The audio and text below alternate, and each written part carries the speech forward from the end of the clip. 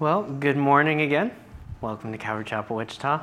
My name is Juan, and I'm the former youth pastor. I decided I'm quitting tomorrow. I'm just kidding. For those of you who may not know, that's a weird intro, right? No. For those of you who may not know, my family and I are getting ready to move to Utah, Richfield, Utah, this Friday, actually. So this is our last Sunday. And I'm going to be talking more about that as we get into the message and a little bit about how the Lord has called us out. But specifically, we'll be in 1 Kings chapter 19, verse 19, if you want to turn there. If you actually remember all the way back to January, which feels like 18 years ago, but when Patrick was out with COVID, oh yes, if you need a Bible, Bud has Bibles. When Patrick was out with COVID and I filled in, we actually spent that Sunday looking at the first half of chapter 19. And I want to kind of refresh that real quickly because we pick up in that storyline. And so if you remember, Elijah had just had the victory on Carmel Mountain, right? He's up there with the prophets of Baal. It's the final stand, the greatest showdown. Who is the true God once and for all? And prophets of Baal are dancing around, cutting themselves, crying out. Elijah's throwing zingers. You know, maybe he's relieving himself in the restroom, or he's wandering around somewhere clueless. You know, maybe he just can't hear you. Scream a little louder. To which case, then he prays and calls out on the name of the Lord, and the Lord not only burns the burnt offering that he was setting before, but also the entirety of the altar and everything around, and the people realize that, like God is powerful and Baal didn't do anything, and so they get rid of all the prophets of Baal, and then he comes back and Jezebel tries to kill him because she's mad that he just took out all of her people, to which case he gets really depressed and runs away. And we looked at that's kind of weird, right? Like you just did, an amazing miracle was done with you present, and God was victorious. Why are you running away now? But we looked at, there's a good chance that he was just discouraged, or maybe he thought this was revival, and when it didn't happen. Either way, life and ministry just got to be a lot to where we find him as south as physically possible in the wilderness, crying out to the Lord, let's just finish this. Take me home. I can't keep doing this. I alone am left, and your people do not want to hear you. And so the Lord, in his gentleness and in his grace, lets him take a nap, feeds him a snack, wakes him up to feed him again, and then let him take another nap.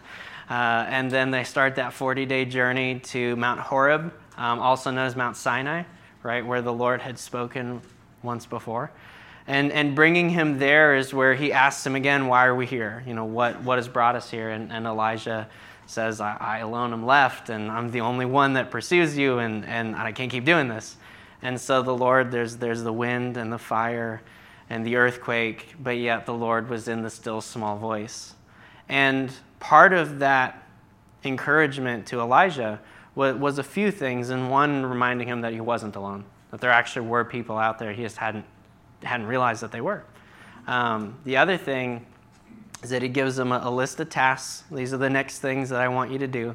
So stop looking at the spinning of life and the crazy, let's do this next thing and then this next thing, which is always good for those of us who get stressed out easy, or those of us who love people who get stressed out easy. Here's the next thing. Let's not worry about everything. We'll do one thing at a time. And so the Lord being gentle and gracious there. And then he gives them a friend in ministry, and we looked at I think it's one of the most important things in Elijah's ministry, is he tells him, go find Elisha. And so today we actually pick up in Elijah, finding Elisha, and as he's called into ministry. And the reason why I wanted to spend some time here this morning is that the Lord actually used this specific passage to actually confirm our calling in Utah. And I'll talk a little bit more why as we get into it. Because first I want to look at Elisha's response, because we're going to jump to Luke chapter 9 as well, if you want to stick a thumb there. We'll get there in a second, and kind of comparing reactions to God calling people to new seasons. And so that's where we're going, and that's why. But first, let's pray one more time, and then we'll get into it. So Lord, as we come before you, Father, we thank you. We thank you for today. Lord, that we get to come before you. Lord, just as we've been singing, Lord, you're worthy of praise. You fix our brokenness. Lord, you meet us in our time of need. You call us to new things. Lord, you're so gracious to us. So Lord, we ask that you would settle our hearts before you. Lord, that you would speak to us, that we would hear your still small voice. And Lord, that you be glorified. We pray this in your name. Amen. So 1 Kings chapter 19. Take 2 verses there, then we'll jump to Luke. And so he departed from there, he being Elijah, there being Mount Horeb, and found Elisha, the son of Shaphat, who was plowing with 12 yoke of oxen before him, and he was with the 12th. Then Elijah passed by him and threw his mantle on him. And then he walks away. So it's a drive-by anointing. Now, it's kind of weird, right? Like he walks by and he throws his mantle, which his mantle would have been like a cloak, would have actually been made of fur, so not leathered, but actually still having the fur on it. Because it's in 2 Kings later on, it's Elijah, the hairy man, and they're pointing to his cloak, because I think he actually was bald, so it's funny, because he's not, but he is. But anyways, it would have been, it's a garment of a prophet, and so it kind of signified not only just his thing, but it signified the calling, the ministry that Elijah had, that they knew that, okay, he is the prophet. He is the one that the Lord speaks through. So when Elijah walks by Elisha in the field and throws his mantle on him, it's more than just hold my coat real quick while I keep walking.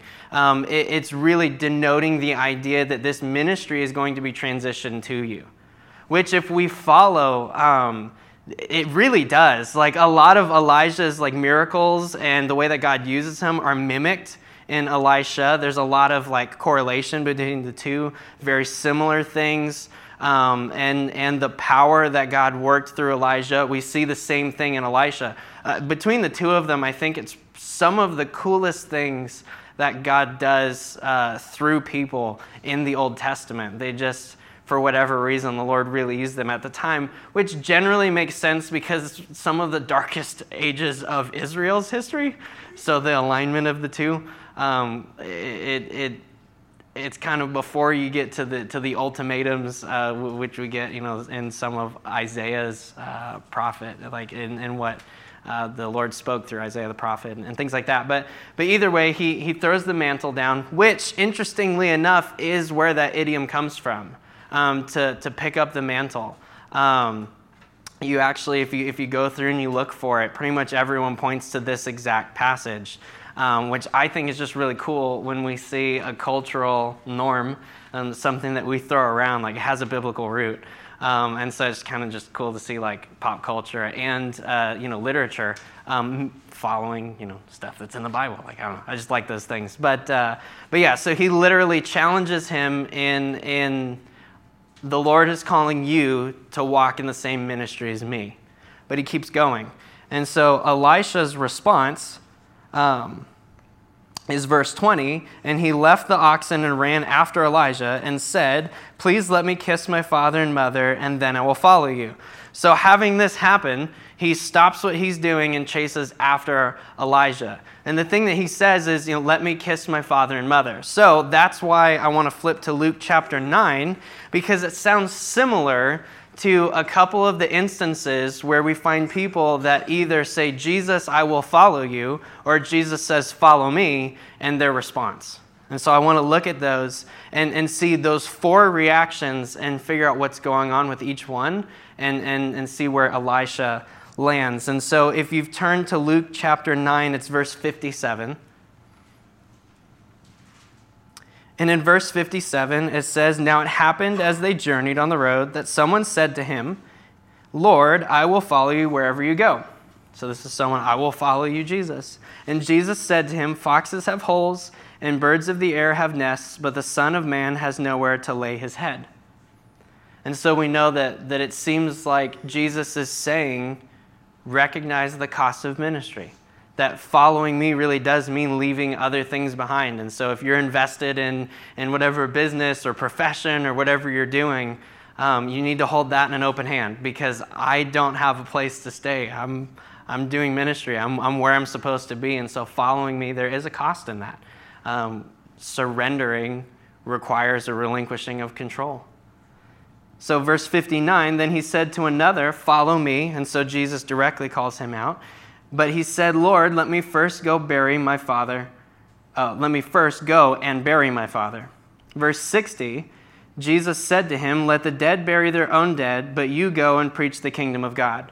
And this is where it feels real insensitive by Jesus, right? Like, he just wants to bury his dad. Like, what's so wrong with that? So we need to, the phrase is not, my father has just died. Can I please go and do this thing first? It is, can I wait until that day comes? And so we see him more saying, like, I will follow you, but let me do something else first. Like, I want to wait until the timing works for me. Like, I need to have this happen because I can't leave yet. And I mean, I think if we look at our lives, there's times where sometimes we fall into that category of, Lord, like, I want to follow you, but not until this thing happens. We can follow you wherever you lead us, but after, the kids graduate high school, or, after this job, this contract ends, or, whatever. There's a number of places that we can go. And so we see this person kind of react in that same way. I want to do this thing first, and once this is done, then I'll follow you. And then the third reaction, verse 60, and Jesus said, 61, and another also said, Lord, I will follow you, but let me go first and bid them farewell who are at my house. But Jesus said to him, no one, having put his hand to the plow and looking back, is fit for the kingdom of God. And so this person is leaving it as an open thing. Like let me go and say goodbye to everyone, and eventually I kind of get around to it, and then I can go forward, and there's not any urgency there.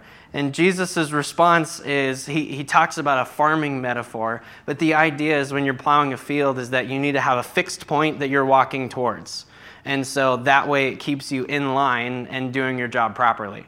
So if you think about, it's summer, and so it's mowing season, so you've probably had like the 12, 13-year-old kid knock on your door and like, can I mow your lawn for $20? It's hilarious watching them do that for the first time. The weird patterns that you get in your grass, not that, for some people that's a big deal, the patterns and stuff, but even if it's not, you'll be like, what are you, what? Are you following a GPS? What's going on? Why is there an adventure to this process? And you left a big patch over here, and that's not, and they're like, I don't know, So you can just see, when you don't know where you're going, you end up with weird results. And so Jesus is saying, hey, if we're following me, we need to know where we're going, and we need to know what's important, and that's the goal, and that's what we're going to walk towards. And so he's using that as, we can't leave this in, well, I'll follow you when it's convenient, but then if I want to go do this other thing, then I will, but then I'll come back and follow you. That kind of wishy-washy, back and forth. It's really hard for us to be really effective in that situation, because when God will call us to do something, is it convenient for us for that moment, or is it not? But the thing that's a little bit awkward is that, what was Elisha doing 5 minutes ago when we were looking at Elisha? Plowing a field. What did he just do? He took his hand off the plow. Oh, I'm like, Elisha's in trouble. He's not fit for the kingdom. Not exactly. Obviously, otherwise, that would have been a real short message today. But yeah, so looking at it, Elisha's response is similar, but it's not exactly the same. And so if we go back to 1 Kings 19, he says, please let me kiss my father and my mother, and then I will follow you.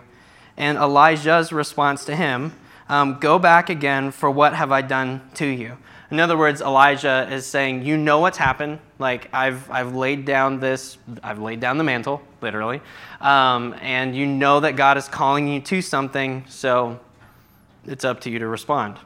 I'm not going to tell you can or can't do anything. That's between you and the Lord. So verse 21, Elisha turned back. So I want to pause there, because in high school, well, in youth ministry, because we're combined now, but in youth ministry, we have been going through Genesis. And so we just recently went through Sodom and Gomorrah, right, and God's judgment on Sodom. And Lot's wife, you have a very similar phrase that as the Lord delivers them, right, that she looks back or turns back. And so that's where you get to do a fun little dive in Hebrew, and I will not try to pronounce the names because I have not taken enough Hebrew classes for that. But the word that's used for turn back when you're reading in Genesis and Lot's wife has a connotation of a longing or a desire for. That it's looking back with fond memory, that it's a desire to something, maybe even a regret. And so when we look at that, we know that that's not the Lord being harsh and like, well, she looked the wrong direction, and so therefore now she's a pillar of salt. Because that doesn't really line up with God's character, right? Like, he's just in his judgment, and that's pretty ticky-tacky. The thing that's interesting is that the word really points to a heart position, and so it's her desire to not leave, which aligns her with everyone else in the area, in the culture, of a desire to not want to listen to the Lord at all and to do whatever they wanted to do. And so we see her align her heart with Sodom, and so she's also judged as such as the rest of Sodom. Now, when we look at the word here for turned back in verse 21, it's a really basic word, which is less exciting than I thought it was going to be. But it literally just means go back. but it's kind of cool because there's not an intent there. There's not a he's sad or like, oh, but this thing, I can't leave it. It's just he's going back. And so if he's just going back, what is he going back for? And what he's going back for, I think, is really interesting because it helps us understand the last thing that he said. Because if you continue in verse 21, he took a yoke of oxen and slaughtered them and boiled their flesh using the oxen's equipment and gave it to the people, and they ate. And then he arose and followed Elijah and became his servant. And so he goes back to use the oxen that he was just plowing a field with and the yoke, which effectively I think we can say used the yoke to start a fire, and then he slaughtered the oxen that he was plowing the field with and served them to his people, which thank God it's the ancient world, right? Because serving John Deere spark plugs is a lot less appetizing than oxtail. But no, he's serving them, and I think he's serving them for a purpose. I think that like in reading through and praying through, I think he's doing a really good transition on purpose. Instead of just leaving, because he could have just left with Elijah. Like, the rest of the team comes back because you've got 11 other people at least, 24 oxen in total. I don't know, Elisha, there's like some random guy threw a hairy thing on him, and then like he left, and we don't know what happened. And I think that he's trying to make sure that everyone knows what is happening in his life. I think he's trying to open up that this is what God is doing, and he's calling me to a new season of ministry. And so he takes time to love his family. Because that's the thing that I think is a difference between when we looked at the three responses in Luke versus Elisha's. In their responses in Luke, it was like the idea of you need to leave your stuff behind, which makes us think there's a good chance that person did not want to leave their stuff behind, that they were clinging to their possessions. The second was, but I want to do this thing because I have to do this thing first in order to follow you. It wasn't, I need to love my Father. It's I want to wait until my timing is ready. And the third is, once I get around to it, then I'll go. There doesn't seem to be a lot of intent there. It's more, what do I want? Where we see Elisha is saying, I want to go back and I want to love them and I want to bring them along in the process. And so I think that that's pretty interesting because then after that, he follows him and Elisha never turns back in the fancy way or in the very straightforward. He doesn't turn back. He doesn't return. He follows the Lord and where he calls him to, which interesting also, he pretty much does live a fairly nomadic life. So he doesn't have a lot of possessions carrying around, and we kind of see him bouncing around from place to place. He obviously would have had a substantial property. to have 12 yoke of oxen working through the day, when you do like the math and everything, it's a lot of land.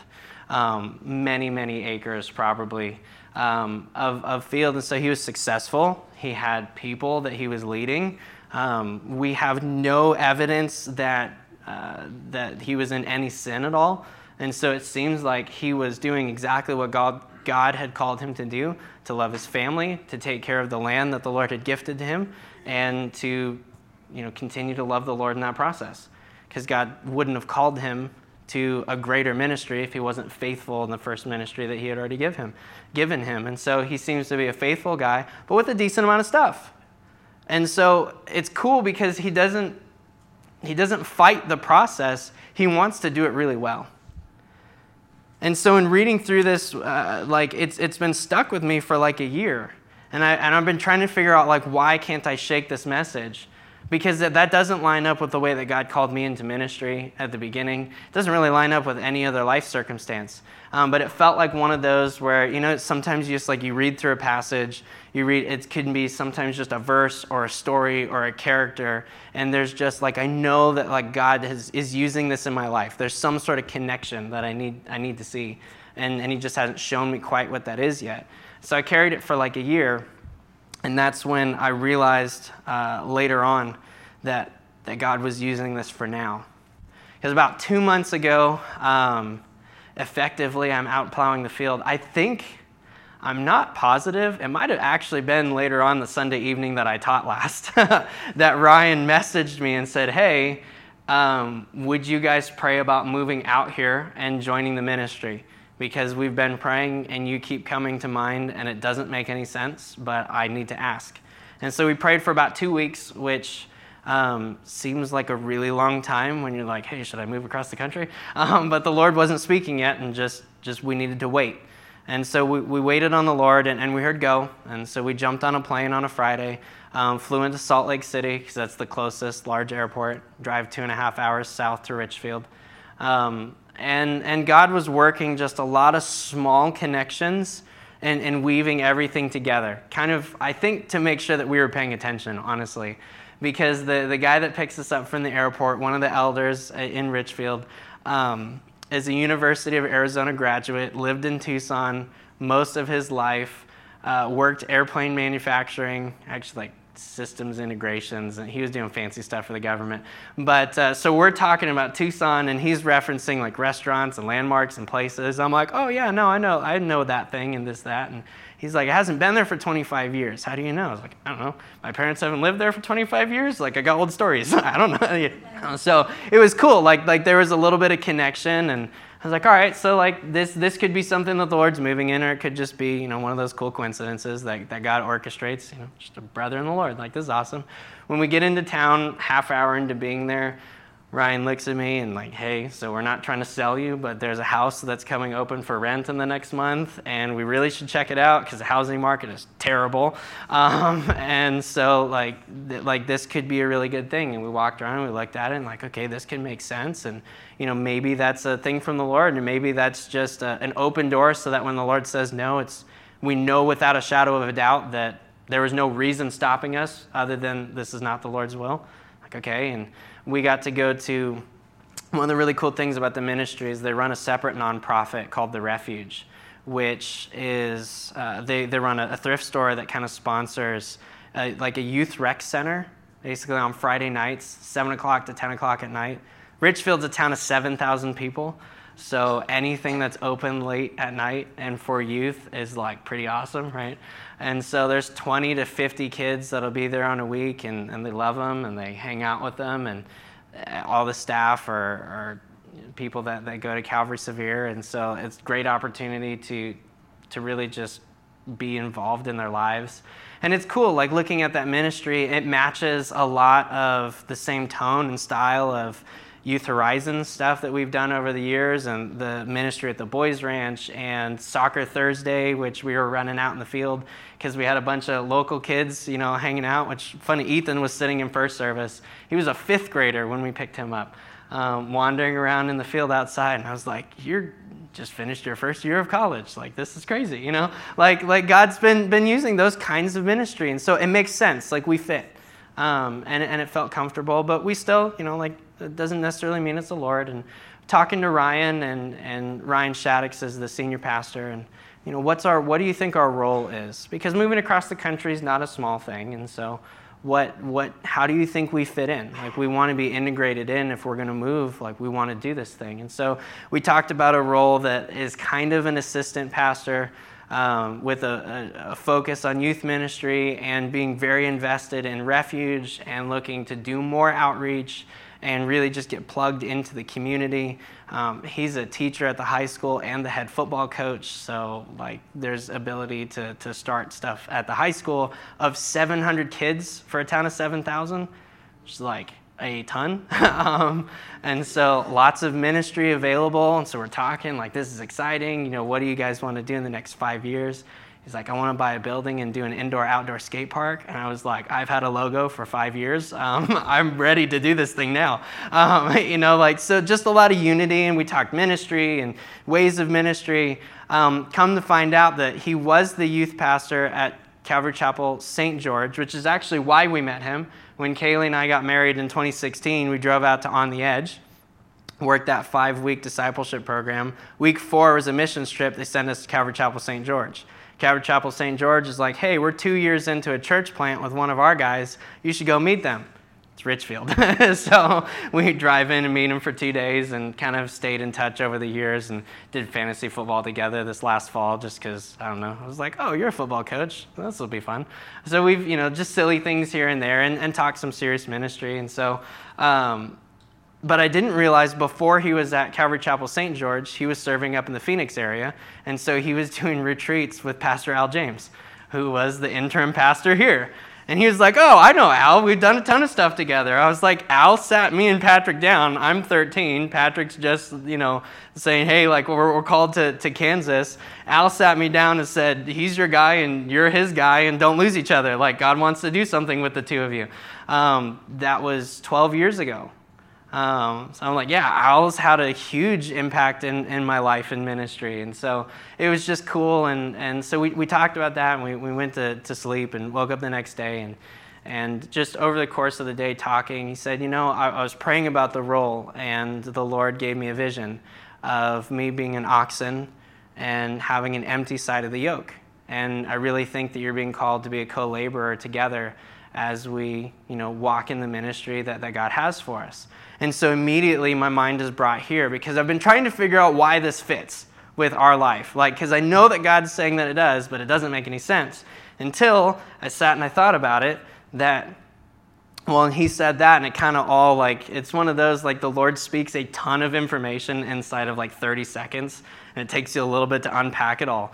But I looked at, there's a lot of parallel. Elisha was doing good. His household was successful. He was leading people, and there was nothing wrong with where he was. There's no reason that he should leave except God called him to a new season of ministry.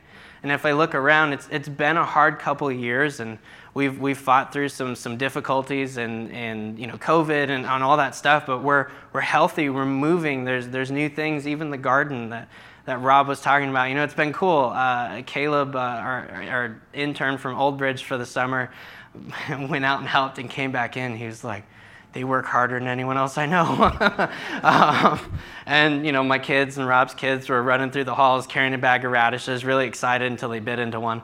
But God's doing a fresh work. He's reviving some ministries. He's birthing new ministries that just as a body. So there's not a reason for us to leave. Youth are very healthy right now for where we've been, and that's not because we've done anything special.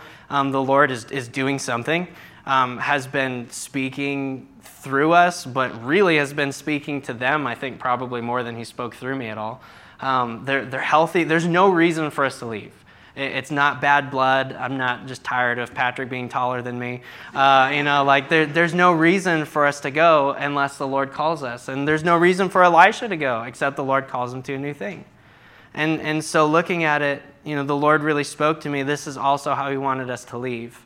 And that's been our attempt. And I hope that that's come across, because I really do think that he has taken that time to bring people along with him so that instead of just leaving, they know what God is doing in his life so that God gets the glory for it.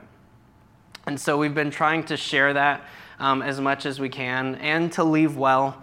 Ryan told me your last 2 weeks better be your best 2 weeks, which is sound advice, to leave well and to not just like, all right, I'm out, but work a good transition. And I think Elisha does that as well. And so the Lord was kind of, just knitting those two things together. And I realized, like, okay, so this is what it is. But the thing that I think I find really interesting is that Elisha still needed to respond. He's not drug out. He's not commanded to leave right now. He needed to step into it, knowing that God called him to it. And looking at it, there's the direct correlation for us. And it fits in what God's doing right now. But I think it's true for all of us. Transitions are some of the best times to really sit with the Lord and pray, is there anything that I'm missing? Because God does do fresh, new works in our life, new seasons of life all the time. And it's easy sometimes to ignore those because we've been doing the same ministry for a long time, or to ignore them because the timing is terrible, or ignore them because it doesn't make sense to leave that job, or it doesn't make sense to sell the house and move to a different area, even across town. It doesn't make sense to move across the country. It doesn't make sense to whatever. But that doesn't mean that God doesn't want to do it. And so the thing that I do want to encourage all of us is right now the Lord is calling us to move across the country. And that doesn't mean that he's calling everyone in here to move across the country. Ryan said I could bring as many as I wanted. I don't think he would complain. So, but that doesn't mean that the Lord's not calling all of us to a fresh season of ministry. Because the thing that I know,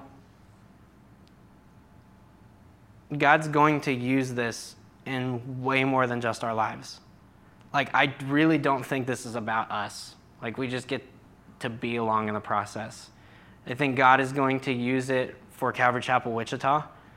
And if anything else, just the little extra awareness of dependence, right? Changing roles in people makes us need to pay attention to, okay, like, what are we doing, Lord? I'm very presently aware that I need you.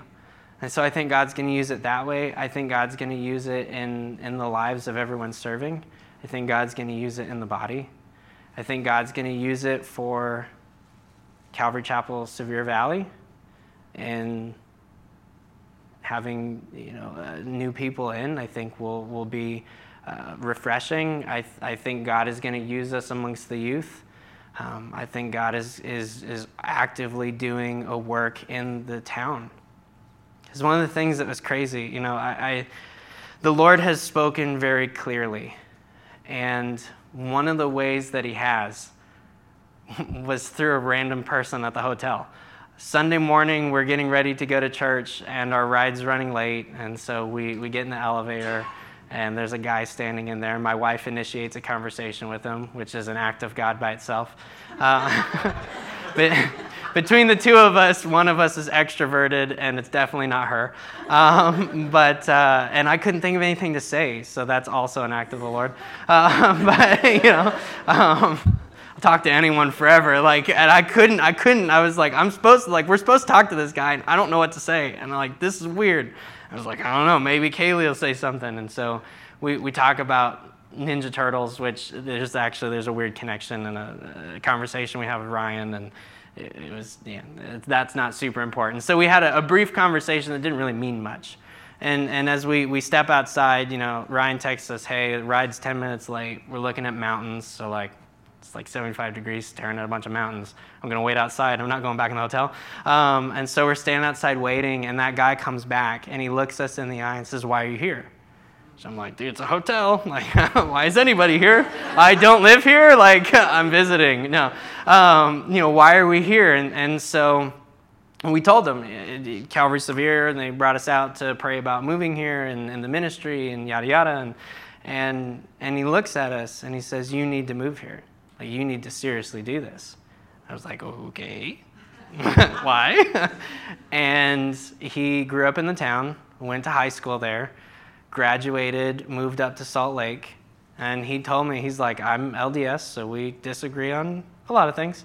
But I know the ministry because I remember when they moved into town, and I've met their people, and I've seen the way that they do things, and they love this community. He said the thing that you don't realize is how much impact you can have on the youth here. And I can't remember exactly, but basically like I don't remember how he said it, but what better reason would you have to move, or what better way is there to live your life than know that you can have an impact on this town? I was like, dude, like for real. So we prayed with them, and he went back into the hotel, and Ryan drives up frantically, like, I'm late, I'm so sorry. I was like, no, you weren't supposed to be on time, it's cool. So we told him the story, and he was like, dude, like, yeah, like God's working, like this is awesome. We do church and all that, and the Lord kept speaking in little things. I got to play golf with 3 8th grade boys, and I don't golf, so that was humbling. But it's just cool, you know, like one of the kids that came that like doesn't go to church at all, and he's like, so you're like the new youth pastor or something? It's like, I mean, cards on the table, I think so. Like, pretty sure that's what the Lord's saying. He's like, oh, okay, cool. Like, I guess that's a stamp of approval. Like, but you know, but it was cool, just the working and the knitting together. Yeah, I think just being reminded that when God will speak to us, He will use people randomly at hotels. I talked to someone for a service. He's used donkeys. He said, did you ever think about the fact you could have used your neighbor's dog to call you to Utah? I was like, that's amazing. But you know, like, yeah, God will speak to us, even when we don't want to hear it. And so how much more will He speak to us if we're asking and we're listening? Because that's really the biggest thing that we learn from Elisha being called into ministry, is that when the Lord spoke, he said, yes, Lord. And he followed. Because the other 3 in Luke, there was that resistance, like, but what about this, or what about that, and you know, the timing's wrong, or I haven't done the right things, or I don't want to give up something. You know, but Elisha simply, okay, let's do this. Because he knew it was worth it. I found a Billy Graham quote, which, you know, he might know a thing or two about ministry. He said, when we come to Christ, we're no longer the most important person in the world to us. Christ is. Instead of living only for ourselves, we have a higher goal, to live for Jesus. And it's cool because effectively, the guy in the hotel told us the exact same thing. Is, if God's calling you here, what better use could you do with your life? And so like I said, I know that not all of us will be moving across the country, but I do think that the Lord wants to speak to all of us as clear. And I do think that there is a fresh work that the Lord wants to do in all of our lives. Not in a weird, grandiose way of, you know, because we're missing things and we need a fresh enlightenment. But God always works new things in us, even if it's just the renewing of our minds. Process of sanctification, walking with the Lord, is always a new thing. It's a new level of growth. It's a new understanding, seeing things in a new light. I really do think God might be calling some of you to something big and new, and all of us to a new perspective, to have more of the eyes of the Lord, to be able to see things as He does, more of the Lord's heart, to be able to love people as He does. You know, God is always doing something fresh. It's not stale. The word is living, right? And we could teach this every single Sunday, And I know that like it's 3 verses, and God could show us all something completely different every single week because he's always working and moving. And so I do want to challenge us to ask the Lord, like straight, like actually in prayer, Lord, is there something new that you want to do? Because we know he'll answer. We have Elijah running away in depression. We have Elisha in the field working. The Lord speaks to them both. You know, there's random guy in hotel that God uses. There's friends that the Lord speaks to and uses. The Lord will speak to us if we listen. But it's not too much different than everyone else is in these stories. It's our choice to respond. And say, all right, Lord, like maybe that's a big thing and I don't know what that looks like, but I want to follow you. And it might be, okay, Lord, I haven't thought about things like that. I want to see where this takes us.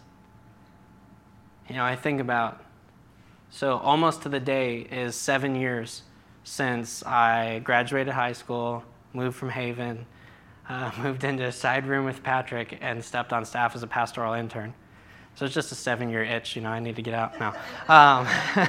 But no, it's almost 7 years, and man, if I think about the amount of times that the Lord has changed what I thought was fact about ministry, we'd be here forever. The amount of times the Lord's like, nope, like you think that's really important? It's not. You're just like 20, get over it. No, you know, the things that we find really important are just, hey, it's time for a new season. You know, we've just in youth ministry, it's changed a lot over those 7 years. Wednesday night things to Friday night things to Sunday events, like that's new within the last year for us. You know, like God is always, it's a fresh thing. It's a new group of people. You know, the body changes a little bit. There's more people in, and it's just different times and season, and the Lord will do that. We just have to let him.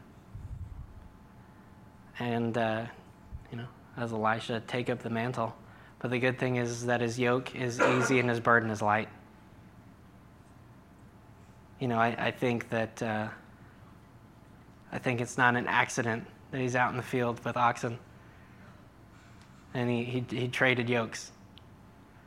He burned the old ones so they didn't have anything to go back to. but he traded yokes, knowing that wherever the Lord would take him, that it wasn't about how hard Elisha worked for it, but it was about his obedience to God's call, his obedience to God's word. And I think the last thing that's encouraging, well, many things are encouraging, but the last thing I want to encourage you with, God uses our direct disobedience for his glory.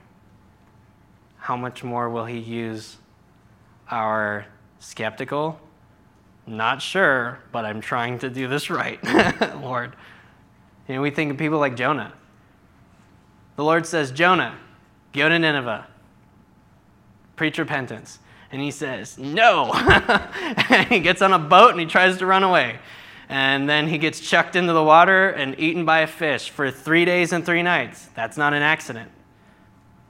And then he gets vomited out onto land, which doesn't sound pleasant, but wanders in and has to like begrudgingly, passive-aggressively, like, you're all in sin and you need to repent or something because like God made me do this. Like that's what I assume, which we don't know exactly, other than the fact that after he does so, he goes to find, you know, a nosebleed section seat so that when the fire and brimstone happens, he's not scorched in the process. And then it's too hot, and so then there's a little plant that, like, you know, shades him, but then that breaks, and he's like, why does the Lord hate me? All meanwhile, where Nineveh is shaken to their core and repenting to the Lord, and like God is doing an amazing thing, and Jonah's annoyed with the entire process at best, but yet God still uses him. And so if we are seeking the Lord, and Lord, we don't know what this looks like, but we want to get it right, God will speak to us and he will use us. Because even if we run away from him, he will still use that in the long run because he has that ability to. He doesn't waste a single thing. And so if God, I know, will speak to us, and whatever that is, it's just our response to step out in faith, knowing that he's going to meet us in the process, that he's going to walk with us in the process. When he's calling people to follow him, he's not saying, follow me and wander that direction by yourself. He's saying, follow me. Come with me. And so hopefully, like I said, hopefully we've been in Elijah. Hopefully we've been able to encourage you as God is working in our lives. I know that you guys have been an encouragement over the years. And so let's seek the Lord. I'm excited to hear a good report. You know, it's a Pauline kind of a thing, right? I think about all the times where he's like, I long to be with you guys. I know that it'll be both ways. And we'll want to be back and see what God's doing. You guys will want to be there and see what God's doing, and we'll get to share stories, and we don't have to send messengers with letters. We get to like FaceTime and stuff too. So we know that God will keep us united, and even if he doesn't, even if we never see each other again, we'll see each other forever. Like, I mean, that's the thing that's pretty crazy, is like even in separation, it's not a big sad. It's a small sad. It's temporary, because we'll all get to rejoice with him and with each other for an eternity, which sounds pretty great. So let's seek the Lord together. Let's let him breathe a fresh work, and let's praise him for it. I love you guys. So Lord, as we come before you, Father, we just ask that, Lord, that you would continue to speak. Continue to show us what's next. Lord, help us to step out in faith and following where you lead us. Lord, knowing that there's no better place to be. So Lord, we thank you for who you are. And we thank you for what you're doing. And we pray this in your name. Amen.